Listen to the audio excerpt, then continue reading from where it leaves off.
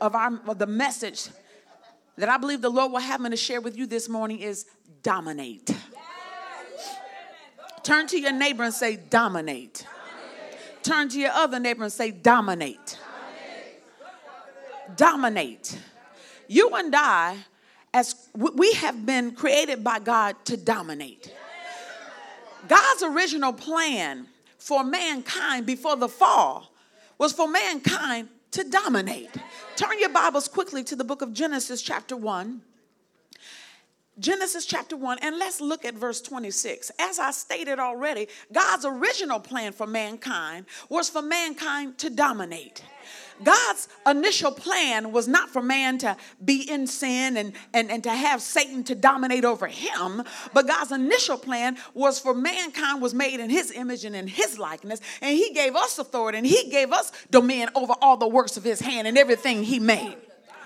But now when we look here in Genesis chapter 1, verse 26, note what it says. It says, and we know that this is in the midst of God creating, right? Because if you were to go back to verse 2 and 3 and 4, this is God utilizing the person of the Holy Spirit to create, right? But let's pick up with verse 26, and it says, and God said, let us make man in our image after our likeness, and let them have what?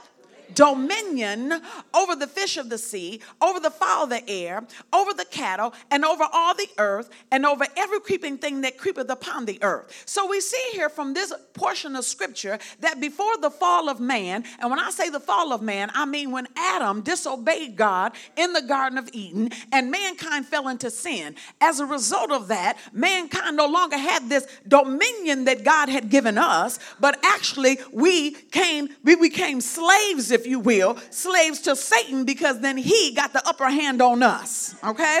But you see here in God's original blueprint and God's original design, it says, paraphrasing in verse 26, and God said, let us make man in our image and let them have dominion over all the earth. So God's original intent for us, for mankind, is for us to dominate, not for Satan to dominate over us, not for him to lord over our lives, not for him to have us boxed into circumstances, situations, but God's original design for us, he said, I make mankind in my image and after my likeness, and I give them dominion over all the works of my hand. Everything I've created, I have given this man dominion over it. Now, we all know the story, and we know that Adam and Eve disobeyed God in the Garden of Eden, and we know that Eve was deceived, but the Bible says Adam was not deceived. He was found in the offense. He made a decision to disobey God. He missed the mark, which simply means to sin. And when he done that, the Bible says that all mankind fell into sin. It says in Romans chapter 5, verse 12, wherefore as by one man sin entered into the world, and death by sin, so death passed upon all men, for that all have sinned. So this means every person born into this earth is born into this earth in sin. Not because we chose that, because Adam chose that for us. But God didn't leave man that way. He brought a way. He brought a solution. He brought a person in the name of Jesus Christ. And he said in St. John 3:16, for God so loved the world that he gave. He gave. He so loved the world that he gave his only begotten son, that whosoever believeth in him shall not what? Perish, but have everlasting life. You say, well, what does this have to do about dominating? It has everything to do with dominating. Everything to do with dominating. Turn your Bible to the book of Ephesians. Turn your Bible to the book of Ephesians chapter 2. Ephesians chapter 2, and let's look at verse 4. And I just talked about how God gave his son. Why did he give his son? Because God's love and his grace placed us right back into position so we could be able to dominate. By his love and his grace, he sent his son Jesus Christ to do what? To pay the penalty for sin. To pay the penalty for sin. What did Jesus do? He went to hell in your place and my place, because he went to hell in the place of all mankind. He took on the sin of all mankind. He was the only sinless human being that lived on this earth, that walked on this planet. And when he did, he took the sins of all mankind in his own body on the tree. The Bible says in 1 Peter 2:24, who his own self bare our sins in his own body on the tree, that we being dead to sin should live unto righteousness, by whose stripes we were healed. So when Jesus took our sins, he took our sins. He says, anybody who believes upon me. Anybody who believes the record that my Father God gave of me, that I died on the cross, that I rose from the dead and went to hell to pay for mankind's sin. Anybody who believes upon me and would ask me to come into their heart and save them, he says, then you can receive, you can come into this family of God. You can walk in this type of dominion. You do not have to be lorded over by Satan, but you can lord over him. Let's continue. Ephesians, I need to get there myself. Ephesians, I'm telling you all to turn there, I haven't got there myself. Ephesians chapter 2, and I want you to pick up or look at verse 4. Here in Ephesians, looking at verse 4, it says, but God, who is rich in mercy, for his great love wherewith he loved us, even when we were dead in sins, at the time we were dead in sins. At the time, the world was dead in sins. It says, hath, past tense, quickened or made us alive together with Christ. It says, by grace ye are saved. And hath, past tense, raised us up together and made us to what? Sit together in heavenly places in Christ Jesus. When the young lady was, she was ministering and she was singing the solo and she said, sit together with Christ Jesus, I jumped and looked at my husband. I said, she's in the message. Glory to God. Praise the Lord. Let's continue. It says in verse 6, and have raised us up together and made us to do what? Sit together in heavenly places in Christ Jesus. So we see in verse 5, it says, when the world was in sin, what happened? He did what? He quickened us and made us alive together with Christ. And have raised us up together and made us sit together, it says, where? In heavenly places in Christ Jesus.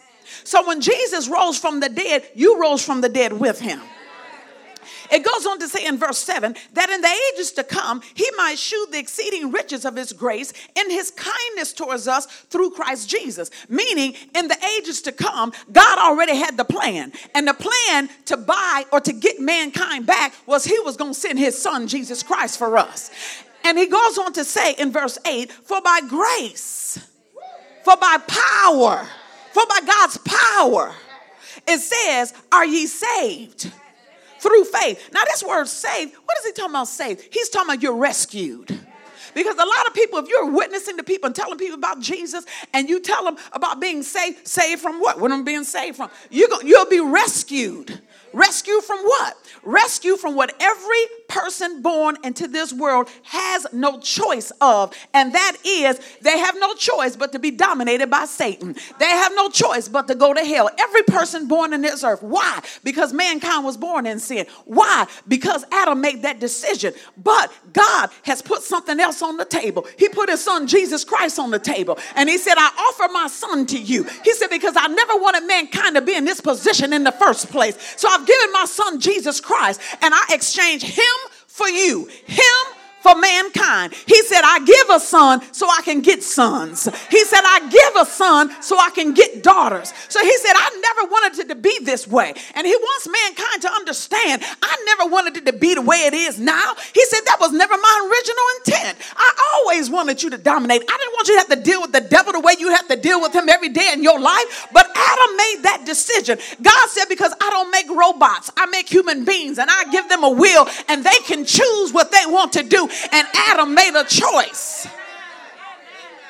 And then God made a choice to send his son. Glory to God. Hallelujah. He made a choice. He made a choice to send his son. That whosoever would receive his son will receive everlasting life.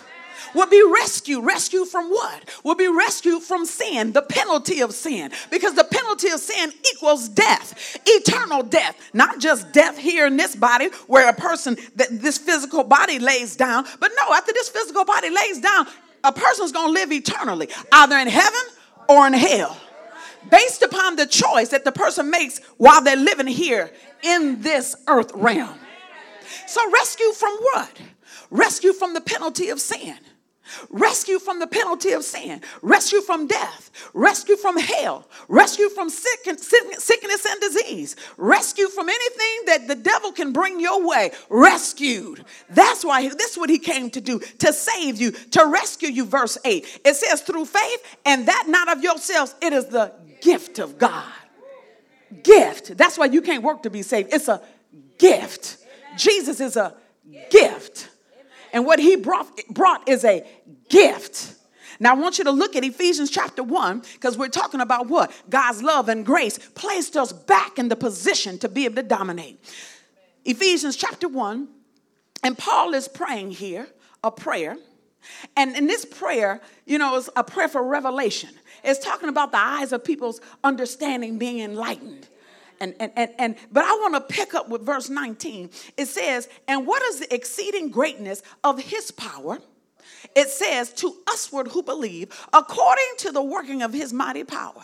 Now look and see what his mighty power did in verse 20, which he wrought, God wrought, he wrought his mighty power in Christ when he did what? When he raised him from the dead and set him at his own right hand in the heavenly places. Now we just got finished looking at heavenly places in Ephesians chapter 2 when it says God, who is rich in mercy, sent his son Jesus Christ for us, and when he was raised, we was raised with him, and says, and we were what? Seated in heavenly places with Christ Jesus. Now we see right here in verse 20 when it's talking about he was raised from the dead, this is talking about on the third day. When Jesus hung on the cross, he went into the very bowels of hell, and what happened is he paid for all the penalty of mankind, all mankind's sin. But on the third day, the Holy Ghost sent by God went into the very bowels of hell, went into Jesus' spirit and caused him to be made alive. Jesus stood up in the midst of hell and stripped Satan of all his authority,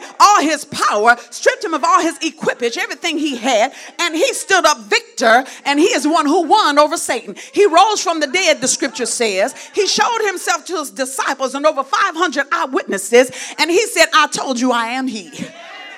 Glory to God. Praise God. Now that's dominion. Glory to God. And so it says here in verse 20, it says, which he wrought in Christ when he raised him from the dead and set him or placed him at his own right hand in heavenly places, far above all principality and power and might and dominion and every name that is named, not only in this world, but also in that which is to come, and have put all under his feet and gave him to be the head over all things to the church, which is his body. Gave him to be the head over all things to the church, which is his body. We are his body. Anyone that is born again, anyone that is saved, anyone that has asked Jesus to come into their hearts and save them, you are the body of Christ. Jesus is the head and we are his body. Jesus is the head and we are his body. Amen. The church is not a brick and mortar building. The church are people who have received of Jesus Christ, received of this gift that God gave in the person of his son, Jesus Christ. And it says in verse 23, which is his body, the fullness of him that filleth all in all. Now, how do we dominate in life? We dominate in life through Christ Jesus. It says right here that when a person gets born again, when they ask Jesus to come into their heart, an exchange takes place. Jesus said, I take your sin, I give you my righteousness. Right? An exchange takes place. And with that exchange takes place, you get a position. That position is righteousness. But it says here that you're seated in heavenly places with Christ Jesus. So if my husband, for an illustration, is Christ Jesus, and I'm a born again believer, and I sit in heavenly places, I sit in heavenly places with Christ Jesus. The scripture says in chapter 1, he's far above all principality, far above all might, far above all dominion, and every name that is named, right? So that means, and then it goes on to say, and everything is where? Under his feet. So now if Jesus is sitting in heavenly places right next to the throne of God. Come on now and envision this and see this. And all principality and power and dominion and might is where he is far above all that. And everything is under his feet. And then you and I come along and mess around and get saved. And we turn around and we sit with Jesus. That means we have the same standing as Jesus. That means whatever's underneath Jesus' feet is underneath my feet. That means all principality and power and might and dominion, Jesus is far above that. We are far above that. Jesus said, you have the right and the privilege to utilize my name, to utilize my authority, to utilize the word, because he said, I am the word of God. Hallelujah. Thank you, Jesus. Thank you. Praise God. Let me hear you say dominate. Let me hear you say dominate. Say, Satan, your days of dominating is over. Dominate means to rule. Dominate means to reign. Dominate means to walk what? In the God-given authority that has been given unto us. A lot of times as a Christians, what happens is we come to church and we hear the word and we hear the word and we hear the word and we hear the word. And sometimes we allow that word to slip out of our hearts and leak out of our hearts. And we don't realize that it's even leaking out. And we don't realize that the enemy shouldn't be controlling my money. Why am I walking in lack? Something ain't right. The enemy shouldn't be controlling what's going on in my household. Havoc is going on in my household. Wait a minute, something's not right. The enemy shouldn't be running all through my body. Wait a minute, something's not right. I shouldn't be up here depressed and oppressed by the enemy. Something's not right. Circumstances and situations just all coming in and out of my life, doing all of what it wants to do. Something's not right. I feel like you have limits on you here, limits on you there. You can't break out here. You can't break. Something's not right. And sometimes we allow the word to leak out of our heart and we forget how we were made by God. We were made to dominate. And Jesus put us right back in that same position. He stripped Satan of all his authority and power and all his equipage. And when we got born again, we take that seat in the heavenly places with Christ Jesus. Whatever's under his feet is under my feet. He gave us rulership. He gave us dominion. Turn your Bibles to Romans. I want to go to Romans chapter 5. Romans chapter 5, verse 17. Everything we get as a believer comes through Jesus Christ. Everything we get as a believer comes through Jesus Christ. He's the vehicle which God gave. Romans chapter 5, verse 17. You ready? Glory to God. I praise him. I got excited. The Lord is good. I get excited over the word. I love the word. It goes on to say in Romans chapter 5, verse 17, for if by one man's offense, and that one man is talking about Adam, his offense, his sin, when he missed the mark, when he chose to eat of a tree that God told him not to eat of. For if by one man's offense death reigned. What does reign mean? It means to rule. It means to reign as king. It means to exercise dominion. And that's what death did. It came in and exercised dominion over every person born in this world. Because every person born in this world was born with the nature of Satan. For if by one man's offense death reigned by one, much more. They, now notice it says they, that's a group of people. That group of people is talking about born again people, saved people, people who believe the record that God gave of his son and asked Jesus to come in their heart and to save them. They, those people, which receive or take abundance of grace. Abundance of grace is talking about abundance of favor, God's favor in sending his son. Remember his great love wherewith he loved you. In the ages to come, he might show you his kindness. How? Through his son, Jesus Christ, who was what? The gift that was sent. That they which receive abundance of grace or abundance of favor and the gift of righteousness. Righteousness is a position. When a person gets born again, when they get saved, when they ask Jesus to come into their hearts, they become righteous. Jesus takes the sin. Here, take my righteousness. Meaning God sees you and he doesn't see you in sin. He sees you through the shed blood of Jesus. He sees you right with him because of what Jesus has done. Now, note what it says about they. And I say they because it says much more they, that group of people, which receive abundance of grace and favor and of the gift of righteousness shall reign in life by one Jesus Christ. You'll reign in life, you'll rule as king in life, and you'll exercise dominion. So we have to stop and we have to look at some of the issues and things that I mentioned. And we have to say, okay, is this dominating over me or am I dominating over it? And if it's dominating over me, something's not right. And the something that's not right is I just need to step up and take my rightful position as a dominator, doing what God and his word said I can do. But note, no one can dominate apart from God's word. You have to have his word. Turn your Bibles to the book of Proverbs. Proverbs chapter 4. You cannot dominate in this life without the word of God. Can't do it. I'm going to say it again. You can't do it. Think about it. Think about what the word of God says in the book of Romans chapter 10. Verse 8, 9, 10, and 13. It says, but what saith that the word is nigh thee, even in thy mouth and in thy heart.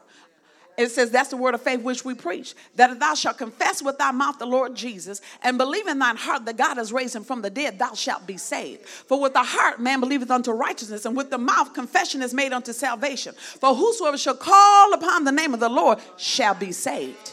Now think about that.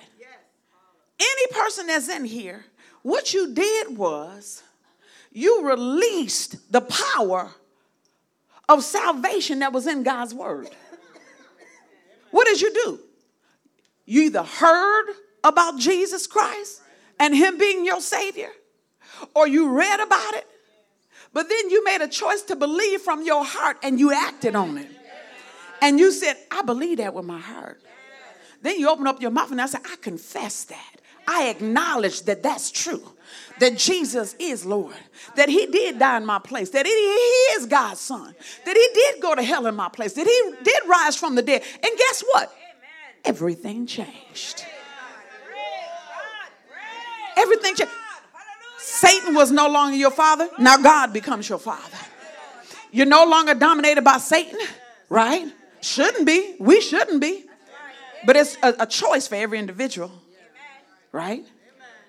So what happened? We were translated out of the kingdom of darkness, translated into the kingdom of his dear son.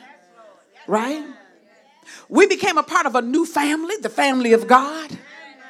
God is just not God to us. He's daddy. He's Abba. He's Adonai. Jesus becomes our big brother. The Holy Spirit came to live in us and came to what? Rest upon us. Right? We have everything that's in the word, the promises in the word of God belong to us.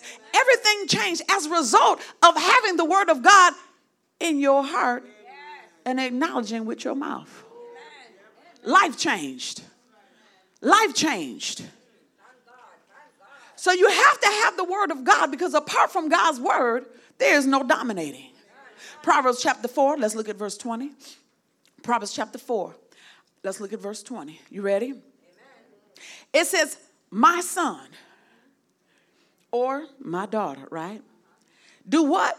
Attend to my words. Attend to my words. Now, what does he mean, attend to my words? What is he talking about? Attend to my words. He's saying, give attention. Give attention to my words. Frequently and daily, give attention to my word. Frequently and daily, put the word of God in your heart.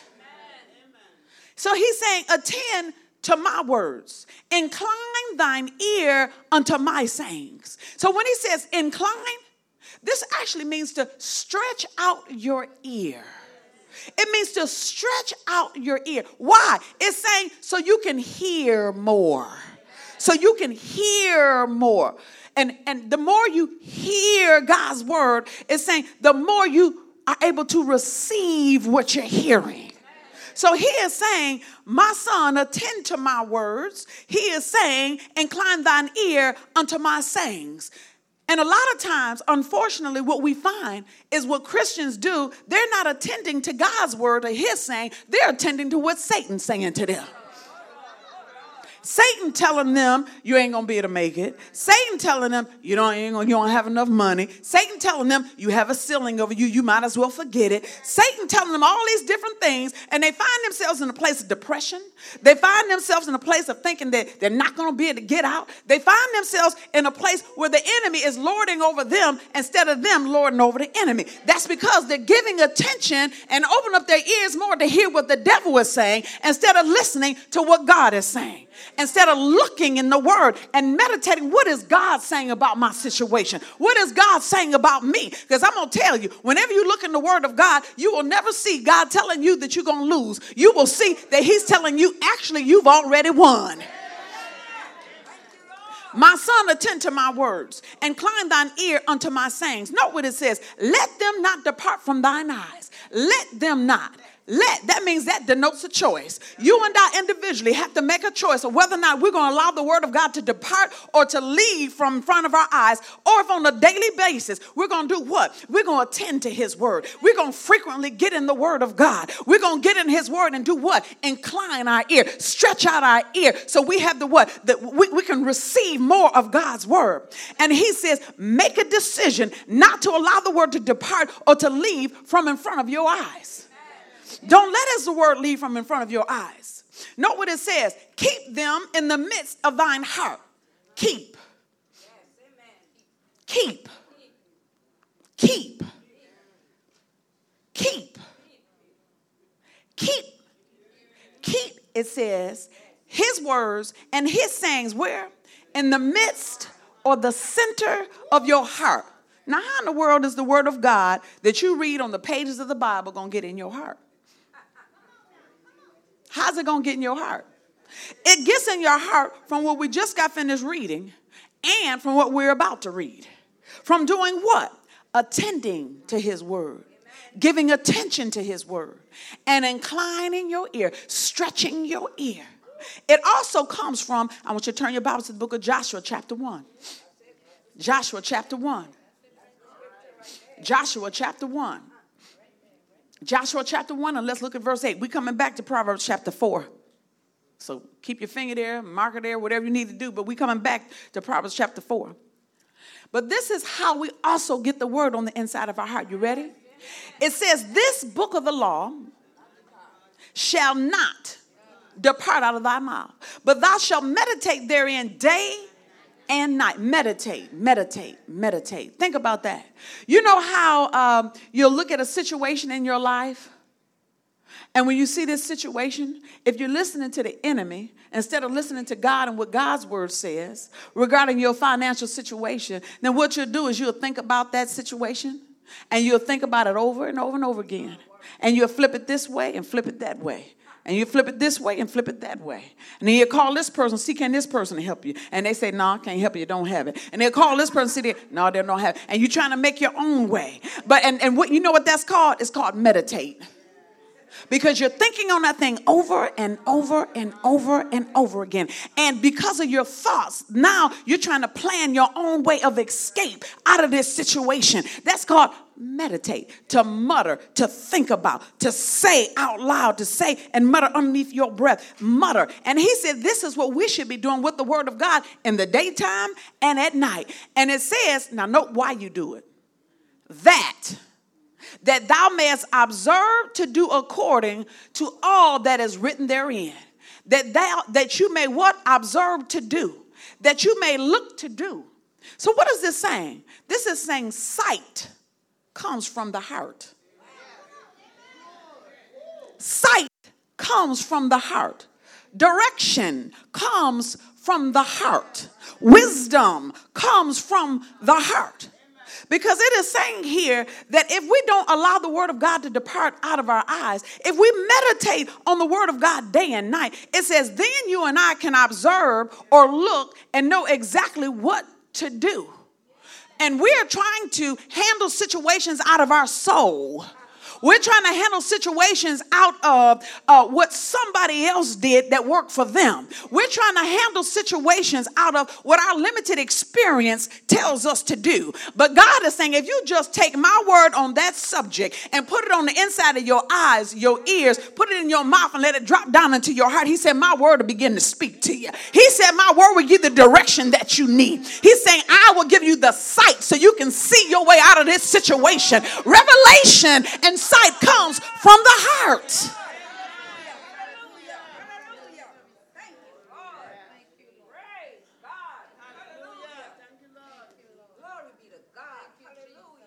And it says, for then, not before then, for then. Then denotes timing. For then thou shalt, or you shall make thy way prosperous. You'll make your own way prosperous. Sounds like dominion. It's talking about you'll push your way forward. You'll push your way forward. Because we got a real enemy. He's defeated because Jesus defeated him. But he don't know it. That's why he still attacks people. And when he comes to attack, that's why we fight the good fight of faith. And how do you fight the good fight of faith? You take the word that we're talking about now and you put it on the inside of your eyes, your ears, and your mouth. You let it drop down into your heart. And you speak forth his word. It says, for then thou shalt make thy way prosperous, and then thou shalt have what? Good success. Turn your Bibles back to the book of Proverbs chapter 4, because I told you we were going back there. Proverbs chapter 4, verse 20.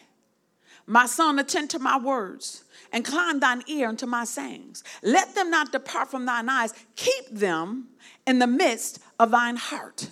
If we keep the word of God in the midst of our hearts, that's telling you God is saying this is where the word needs to be. It doesn't need to be on the coffee table. Doesn't mean you come to church on Sunday, take the word and throw it on the coffee table, pick it back up on Wednesday or pick it back up on Sunday. He's saying, no, the word is supposed to be on the inside of your heart. The word has a home. It has a place it's supposed to be. It's supposed to be on the inside of your heart. It says, keep them. What's the them? My words and my sayings.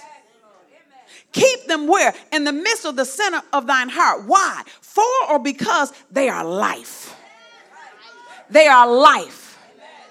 They are life. They are life. They are life unto those that find them. Now here we have some distinction being made again. To those that find them. To those that find them. For those that are what? In his word. His word becomes life. His word is life. His word becomes life. His word will breathe life into your marriage. His word will breathe life into your finances. His word will bring life into you and bring peace into your soul. His word will bring life into your dead situations and cause restoration.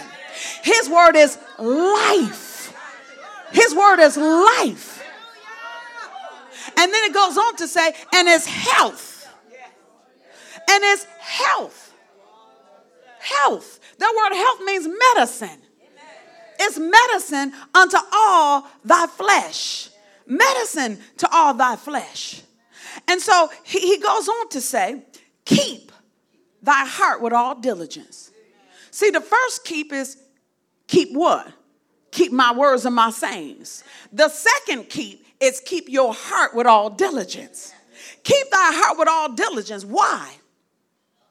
For out of it are the issues of life. For out of it are the issues of life. When it says to keep your heart, guard your heart. Keep a watch on your heart. You can't allow yourself to get into worry, because if you allow yourself to get into worry, something's seeping out of your heart.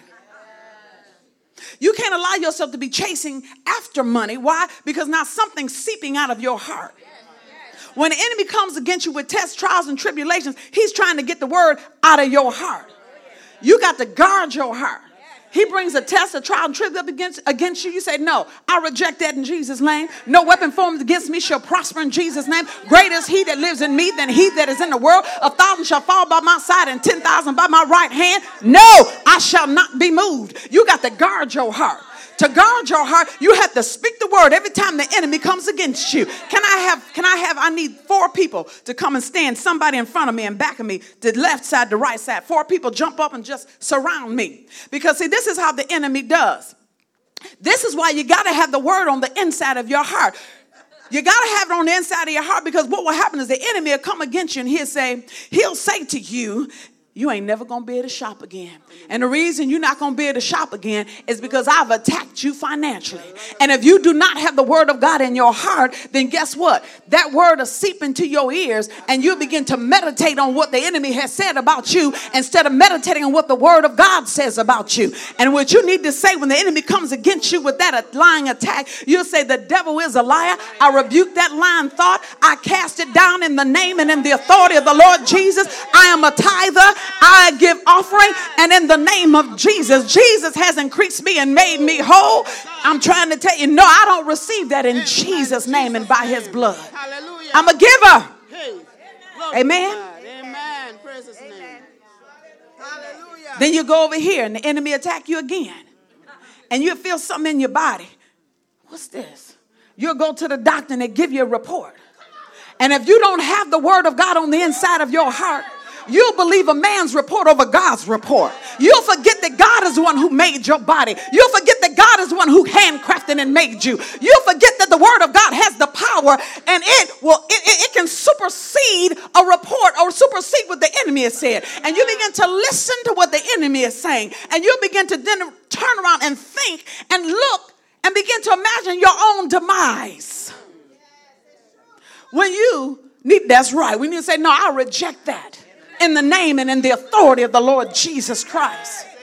It is by the stripes of Jesus I have been made whole. Surely he hath borne my griefs and carried my sorrows. Yet we did esteem him stricken, smitten of God, and afflicted. He was wounded for my transgressions. He was bruised for my iniquities. The chastisement of my peace was upon him. And with his stripes, it says, we are healed.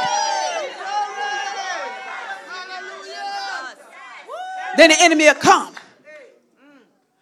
And he'll come and try to bombard your mind. Come and try to steal your peace. Come and bring lying imaginations to your mind. And if you don't have the word on the inside of your heart, then you begin to listen to what he's saying. And then you'll have to go and say, I got to get a pill so I can go to sleep at night. You'll say, I tell you, I'm just, I have this pressure on me and oppression on me. I got to go and get a prescription for I to be able to get sweet sleep. And forgetting that the word of God says that the righteous shall have sweet sleep. Forgetting that the word of God says, I laid me down and slept, and the Lord has sustained me. And then you won't have that word on the inside of your heart to begin to speak to that situation. But the word of God says, he whose mind is stayed on me is kept in perfect peace. Glory to your name, Jesus. And then the enemy will come against you. Turn this way. He'll come against you, and he'll come against you, and he'll begin to speak things to your soul and try to get you to open up your mouth and speak something contrary to the word of God. And you'll forget that God has told you that you're supposed to only do what? You're supposed to speak those things that are what? That are good, that have a good report, that are pure, that are lovely, that are just, that are honest. Amen.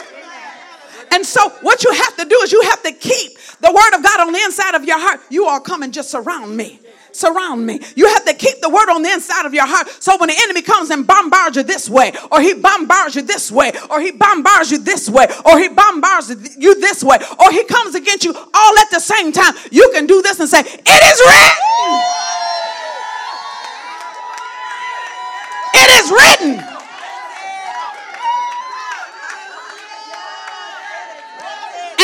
And then do you think the devil gonna stop there? No. You want to know why?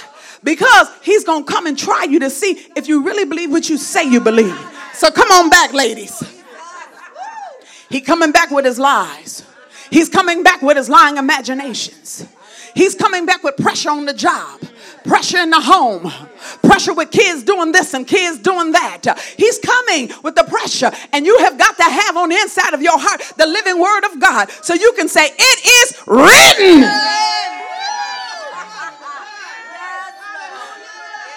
The Bible says in the book of James chapter 4, resist the devil and he will flee from you. Thank you, ladies. I need one lady to stay. Stay right here, ma'am. Resist the devil and he will flee from you. But you can't resist the devil if you don't have nothing in your heart to resist him with. We're talking about dominating. You can't dominate over the devil if you don't have the word of God living on the inside of your heart, because you can't dominate apart from God's word. But the Bible tells us in Romans chapter 4 verse 7, resist the devil and he will flee from you. Now the devil knows his position. He knows he's supposed to be fleeing. But if ain't nobody resisting, put your hand up, sister. But if nobody's resisting, then he ain't doing no fleeing. He gonna stay there and he gonna speak to your mind. He gonna stay there and he gonna mess up your finances. He gonna stay there and try to break up your family. He gonna stay there and try to take over your kids' life. He gonna stay there and meddle in your job until you stand up born again, blood-bought Christian with the word of God and put it on the inside of your eyes, your ears, and your heart and your mouth. And you stand up and you do what? You resist the devil. You resist him. You resist him. You don't resist him wondering if it's going to work. You don't wonder if it's, God already told you it's going to work. You resist him knowing that at the end of the day, you ain't got no choice but to run, boy. All I'm going to see is your back, because you got to get out of here. In the name and in the authority of the Lord Jesus Christ. Things have to shift. Things have to change. Things can't stay the same. Don't you be fooled by what you see right now. Don't be fooled by what you may see in your body. Don't be fooled by what your bank accounts or no bank accounts look like. Because the enemy tell you are not who you say you are. The devil is a liar and there is no truth in him. You are who God say you are. You're a blood-bought Christian filled with the Spirit of the living God. And God has given you promises in his word. And his word is true. Glory to God, his word is true. Stop listening to the lies of the devil. Stop listening to the lies of the enemy. He said, do what?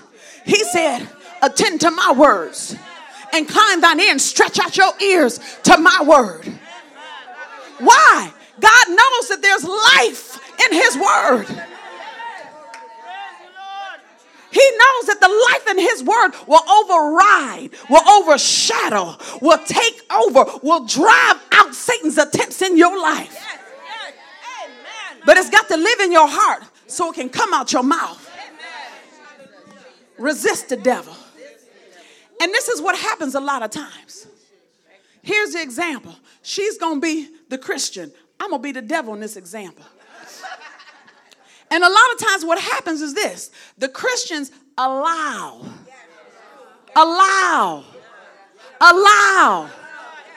Satan to run over them.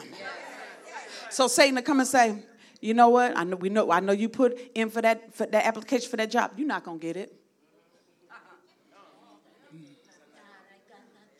Yep, I know you feel something in your body. I'm trying to tell you that's cancer.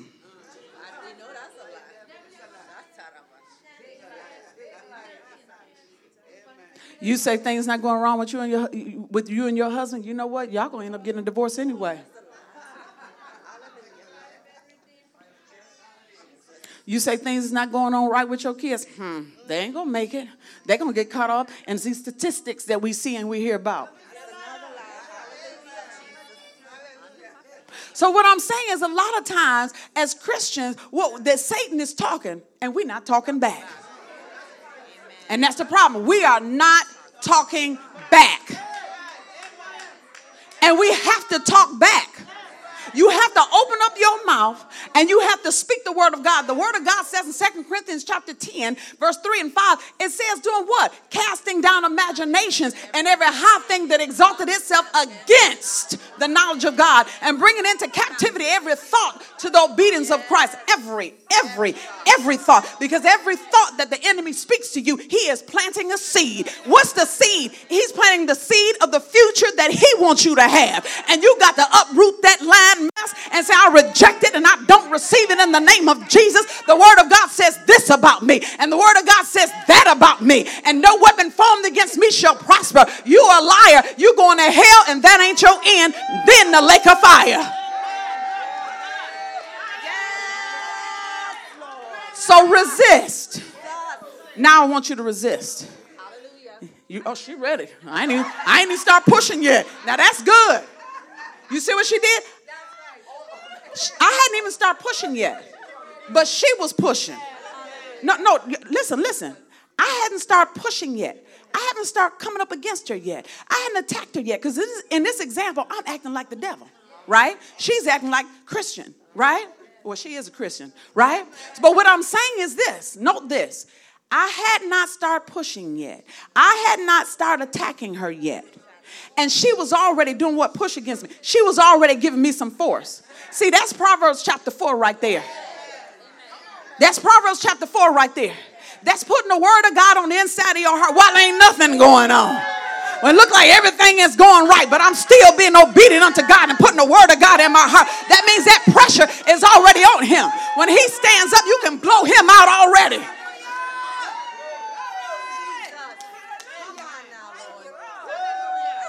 Resist the devil. Resist the devil. Resist. You see how we both like this? Why? Because we're resisting. Resist the devil and he will flee from you. Resist the devil. Resist. Now resist me, right? Resist me. Your marriage ain't gonna work. Resist me. Your kids, they go, she really supposed to fight her kids. We come to get your house. You ain't getting nothing. Now what is she doing? She's resisting. Don't you know when God put in the Bible, resist the devil and he will flee from you? Don't you know that God knew that it was going to take something to resist? It takes some effort to resist, right? Doesn't it? Now you're not resisting the devil like this in the flesh, but it takes some effort. That when you're in a faith fight, to have that word on the inside of your heart and you continuously speaking the word. Because the enemy will come and try to bombard your soul. And you have got to have the word of God on the inside of you. Thank you, ma'am. Resist the devil. When it says in Proverbs chapter 4, keep thy heart with all diligence. Keep a watch on your heart. Guard your heart. Why? For out of it are the issues of life. What do you mean the issues of life? The force of life. What does it mean when it says the force of life? Well, we've been talking about all morning. We've been talking about putting the word in your heart. So we're saying, guard your heart with all diligence, for out of it are the forces of life, or for out of it are the words of life. The words of life. Because the word is what's on the inside of your heart. You know, the word actually lives on the inside of your heart. And it's released or unlocked when you open up your mouth and speak. For out of the abundance of the heart, the mouth speaketh. Now, the illustration that I'm going to give you all this morning regarding that is, I want you to go to Mark chapter 5. Mark chapter 5. We're going to look at the woman with the issue of blood. Because this woman had the word in her heart. She had the word in her heart. What word? The word about Jesus. She had it in her heart. And when you take and put the word on the inside of your heart, then you're able to stand up against the attacks that the enemy brings against you. You're able to dominate over him. You're able to rule, you're able to reign, and you're able to exercise your dominion because you have something to release. But you're just looking at TV all the time. And that's what fills on the inside of your heart. Or if you're just surfing on social media all the time, and that's what fills your heart. Or you're just talking on the phone all the time to people, and that's the only thing that's in your heart. When it comes time for you to stand up and fight the enemy, you don't have anything to release out your mouth except whatever the TV show said, whatever your girlfriend said, whatever they said on social media. And none of that power is going to overtake and dominate the enemy. But the word of God, the Bible says, before we go here, turn quickly to Hebrews. I just want to go to Hebrews. Hebrews chapter 4 talks about God's word. Hebrews chapter 4, it says, but the word of God, it talks about how powerful it is. And I want to go there just quickly. Hebrews chapter 4, and let's look at it. Hebrews chapter 4, let's look at verse 12. It says, for the word of God is what? It's quick. It's alive. When it says it's quick, It has life. It's alive. For the word of God is quick and powerful and sharper than any two-edged sword, piercing even to the dividing asunder of the soul and the spirit and of the joints and marrows, and as a discerner of the thoughts and intents of the heart. So it's saying the word of God is quick. It's alive. It's living. It has power. The word of God does. It's sharper than any two-edged sword. It cuts going in and it's cutting coming out. We're talking about dominating. We can't dominate apart from having God's word living on the inside of our heart. Let's go back to Mark chapter 5, and let's look at this woman's life, because this woman, Mark chapter 5, verse 25, this woman with the issue of blood, she had the word concerning Jesus. She had it in her heart. She had it in her heart.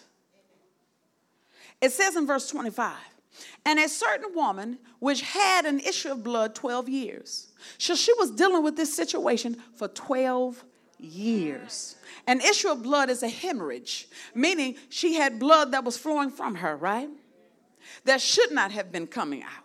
And so she was dealing with this hemorrhage, it says in the scripture, for 12 years. That's a very long time. It goes on to say, and had suffered many things of many physicians, and had spent all that she had, and was nothing better, but rather grew worse. So apparently this woman had some kind of money, because she went to many, many physicians, because she thought that her money and the physicians was going to work this thing out. And she went from doctor to doctor to doctor.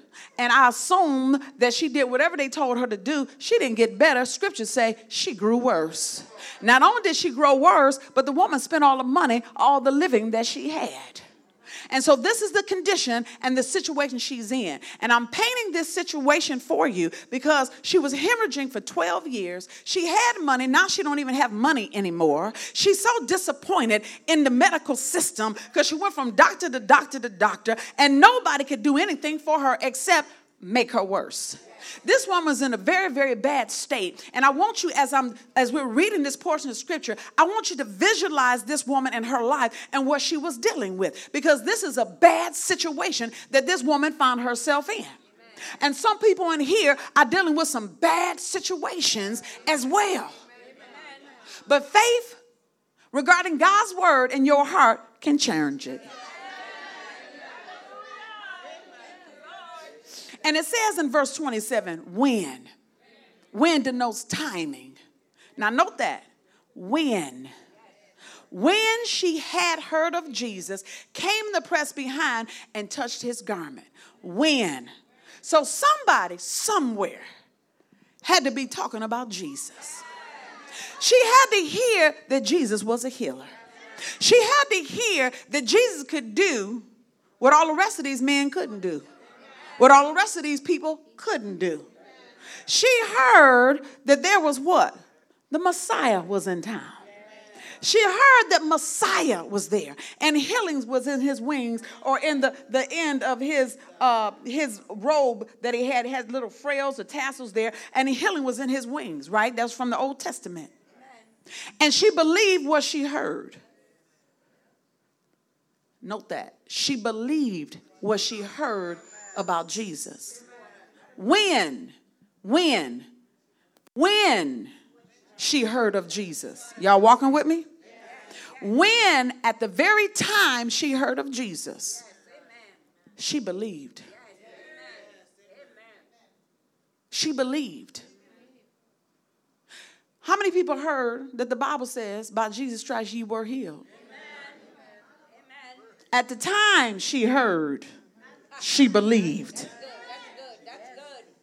At the time she heard, she believed. No weapon formed against you shall prosper. You've heard that word before, haven't you? At the time she heard the word, she believed. At the time she heard the word, she believed. The Bible says when you give what? Tithes and offerings, he'll open up the windows of heaven for you. He'll rebuke the devourer for you. At the time she heard the word, she believed. When she heard of Jesus, she came in the press behind. At the time, she believed. So when you and I hear the word of God spoken, when Pastor Ron or Minister Sharon is ministering the word of God, at the time you hear what the word of God says, believe it then. Then take it and put it in your eyes and your ears and say it out loud out of your mouth and let it drop down on the inside of your heart. Because the word of God has a home. It's called inside your heart. And it lives there and it grows there. And see, if you're putting scripture in your heart regarding healing, it may need to grow for 3 months before it's ready to deal with that situation. It may need to grow for 6 months before it's able to knock out this situation. If you're dealing with a financial situation, it may need to grow in your heart for 2 years before it takes this situation out. Are you all walking with what I'm saying? As you deposit and put the word of God in your heart, don't you know that it grows? It grows because the word is a seed. And when you plant the word of God, it's a seed that's planted in your heart. Your heart does the work. All you got to do is get it in there. Your heart does the work. And then when it's time, you open up your mouth and you speak to that situation. Just like Jesus spoke to the devil. When he was in the desert, and he was what? In the wilderness, actually tempted of the devil. And he said, it is written. And the devil came again, and he said, it's written. And the devil came again, and he said, it's written. And then the devil leaveth him. Because when you resist him with the word, he has no choice but to show you his backside. Because it says, resist the devil, and he will flee from you. So at the time,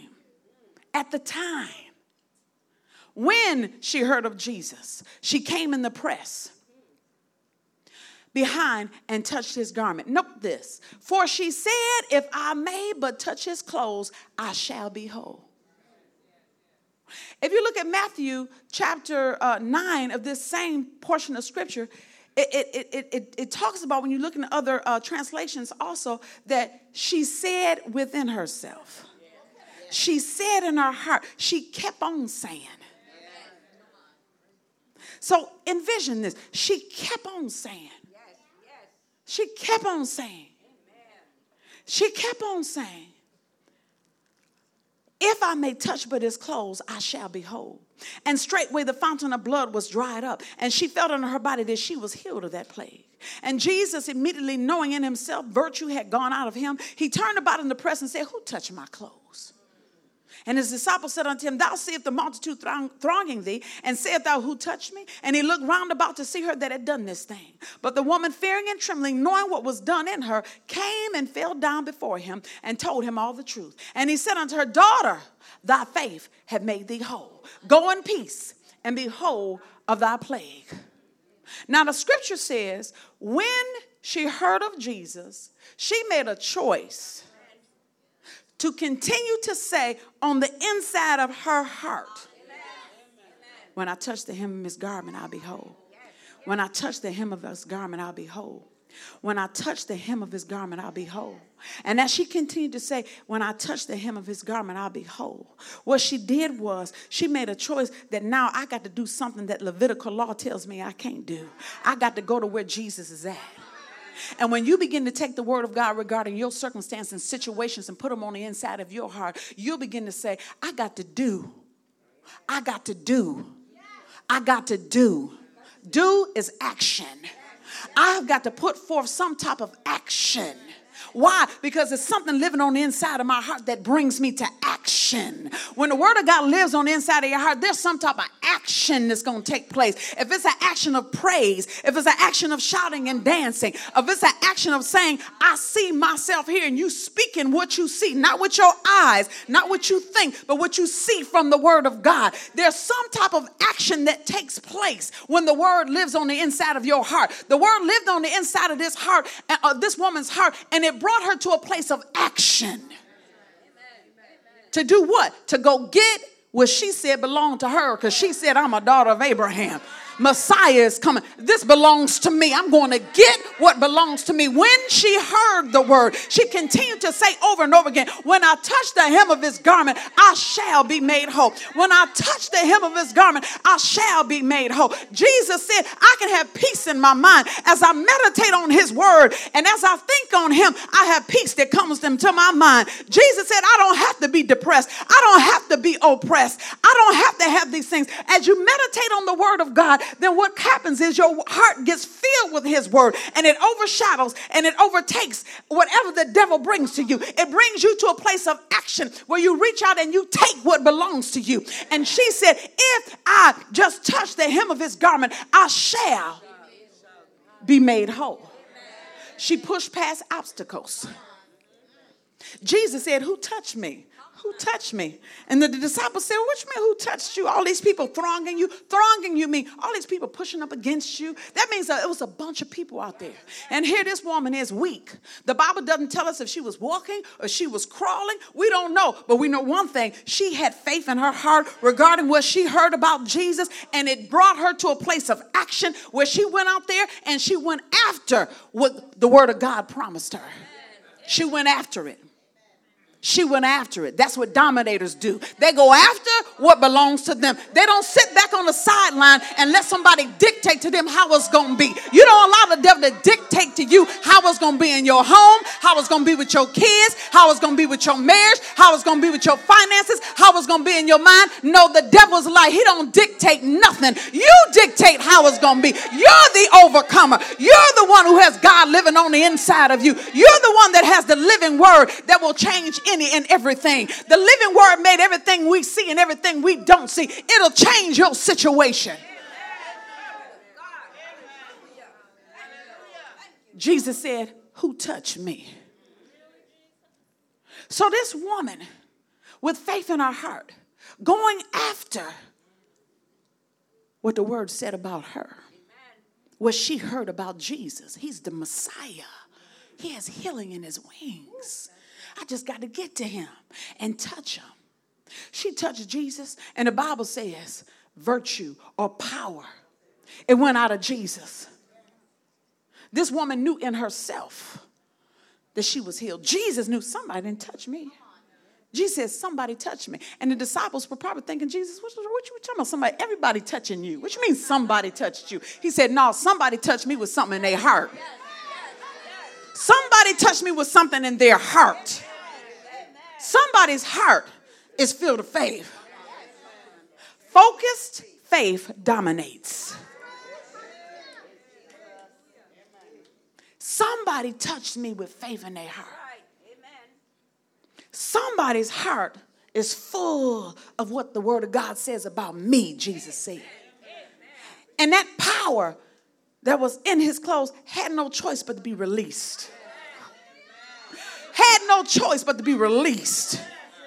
Now note this. That power was there all along. And people pressing up against him, knocking up against him all the time. Ain't nothing happening for them. Why? The word wasn't in their heart. To the full. They weren't going after Jesus. They weren't going after him to get what was promised. But yet, all these people touching him. And Jesus said, this is a different touch. This is the touch where somebody had the word about me. They believed it. It's in their heart. And all they did was touch my clothes. And what was said about me had no choice but to be released for their situation. And he said, when you get the word of God in your heart regarding your situation, and you believe what the word of God says, and it lives on the inside of your heart, and it brings you to action, it's saying that the word can't do nothing but release what's in it for you. It can't do nothing but release your healing. It can't do nothing but release your finances. It can't do anything but release your peace. It can't do anything but release your joy. It can't do anything but release what's in it. Life is in the word of God. And when it lives on the inside of your heart and my heart, and we open up our mouth and we take, and we go after by faith, what's ours? It can't do anything but what? Be released. Oh, let me hear you say, my release is coming in Jesus' name. Oh, it's coming because I'm going to fill my heart up. I'm going to fill my heart up. Let me hear you say, I'm going to fill my heart up with the word of God regarding my situations. And the word of God's going to be released. It'll be released. Its power's released for me. See, this is God's way to the supernatural life. This is God's way to the supernatural life. Whatever scripture you find in God's word has power in it. Life in it. And when it lives in the heart, and the heart releases it by faith, then the power that's in it fixes whatever it runs into. This is God's way to the supernatural life. We didn't determine this is how it's supposed to be. God said this is how it's supposed to be. This is the way that Christians are supposed to live. This is the way that God gave us to live. The word of God says that the just shall what? The just shall live by his faith. Habakkuk says the just shall live by his faith. So that means, for example, this young man sitting on the front row, he going to live by his faith. She'll live by her faith. She'll live by her faith. And she'll live by her faith. There's no sense of her getting upset with him if he's walking in a higher level of faith in this area, because she can live by her faith. But if she doesn't do what he does to put the word in his heart so he can live to this high level of faith in this area, then she shouldn't be mad at him because she haven't made a decision to put the word in her heart like he has. The just shall live by his faith, his faith, his faith, his faith. The just shall live by his faith. And faith is just talking about what?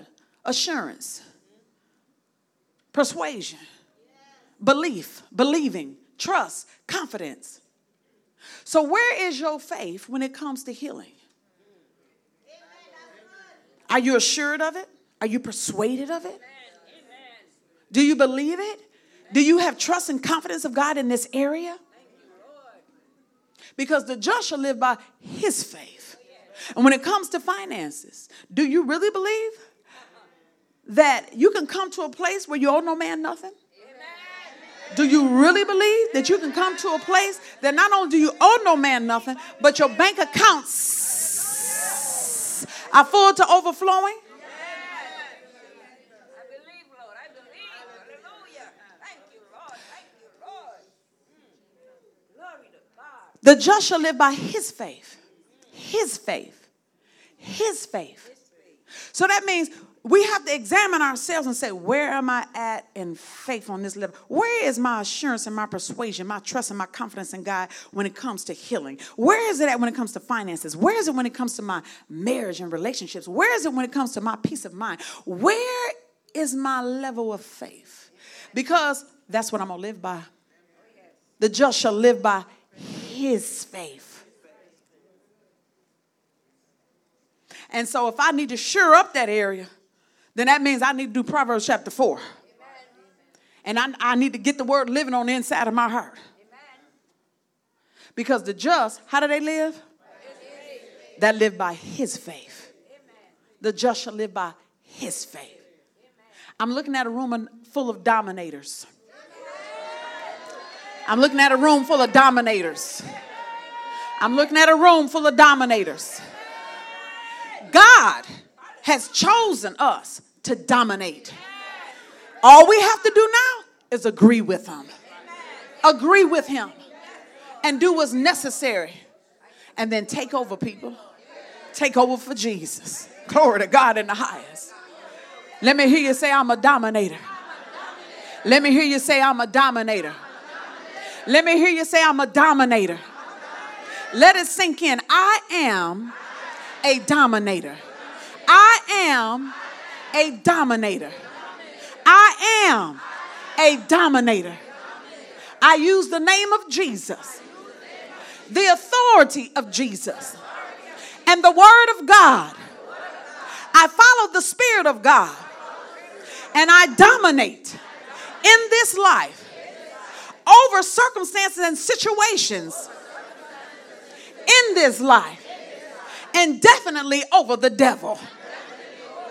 Because I am a dominator. I am a dominator.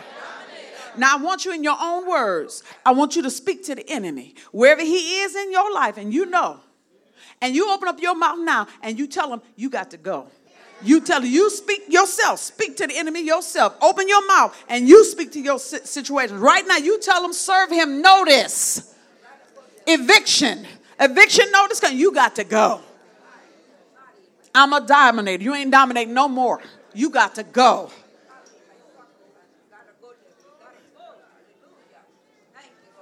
Serve him his eviction notice. God said you're a dominator. Just agree and just do what's necessary. Praise the Lord. Praise the Lord. Praise the Lord. All dominators in here, give God a shout of praise. Hallelujah. Hallelujah. Okay, now, who has been dealing with depression in here? Who's been dealing with depression? Who is that in here that's been dealing with depression? Is anybody here who's been dealing with depression? Who is that in here that's been dealing with depression? You and who else? Because I believe it's somebody else. I'm going to tell you why. Because in the middle of service, while I was preaching, the Holy Spirit right there hit me and said, there's some people dealing with depression. I want you all just make your way to the front. And everybody who's not coming up here, stretch your hands towards them and just start praying in the Spirit.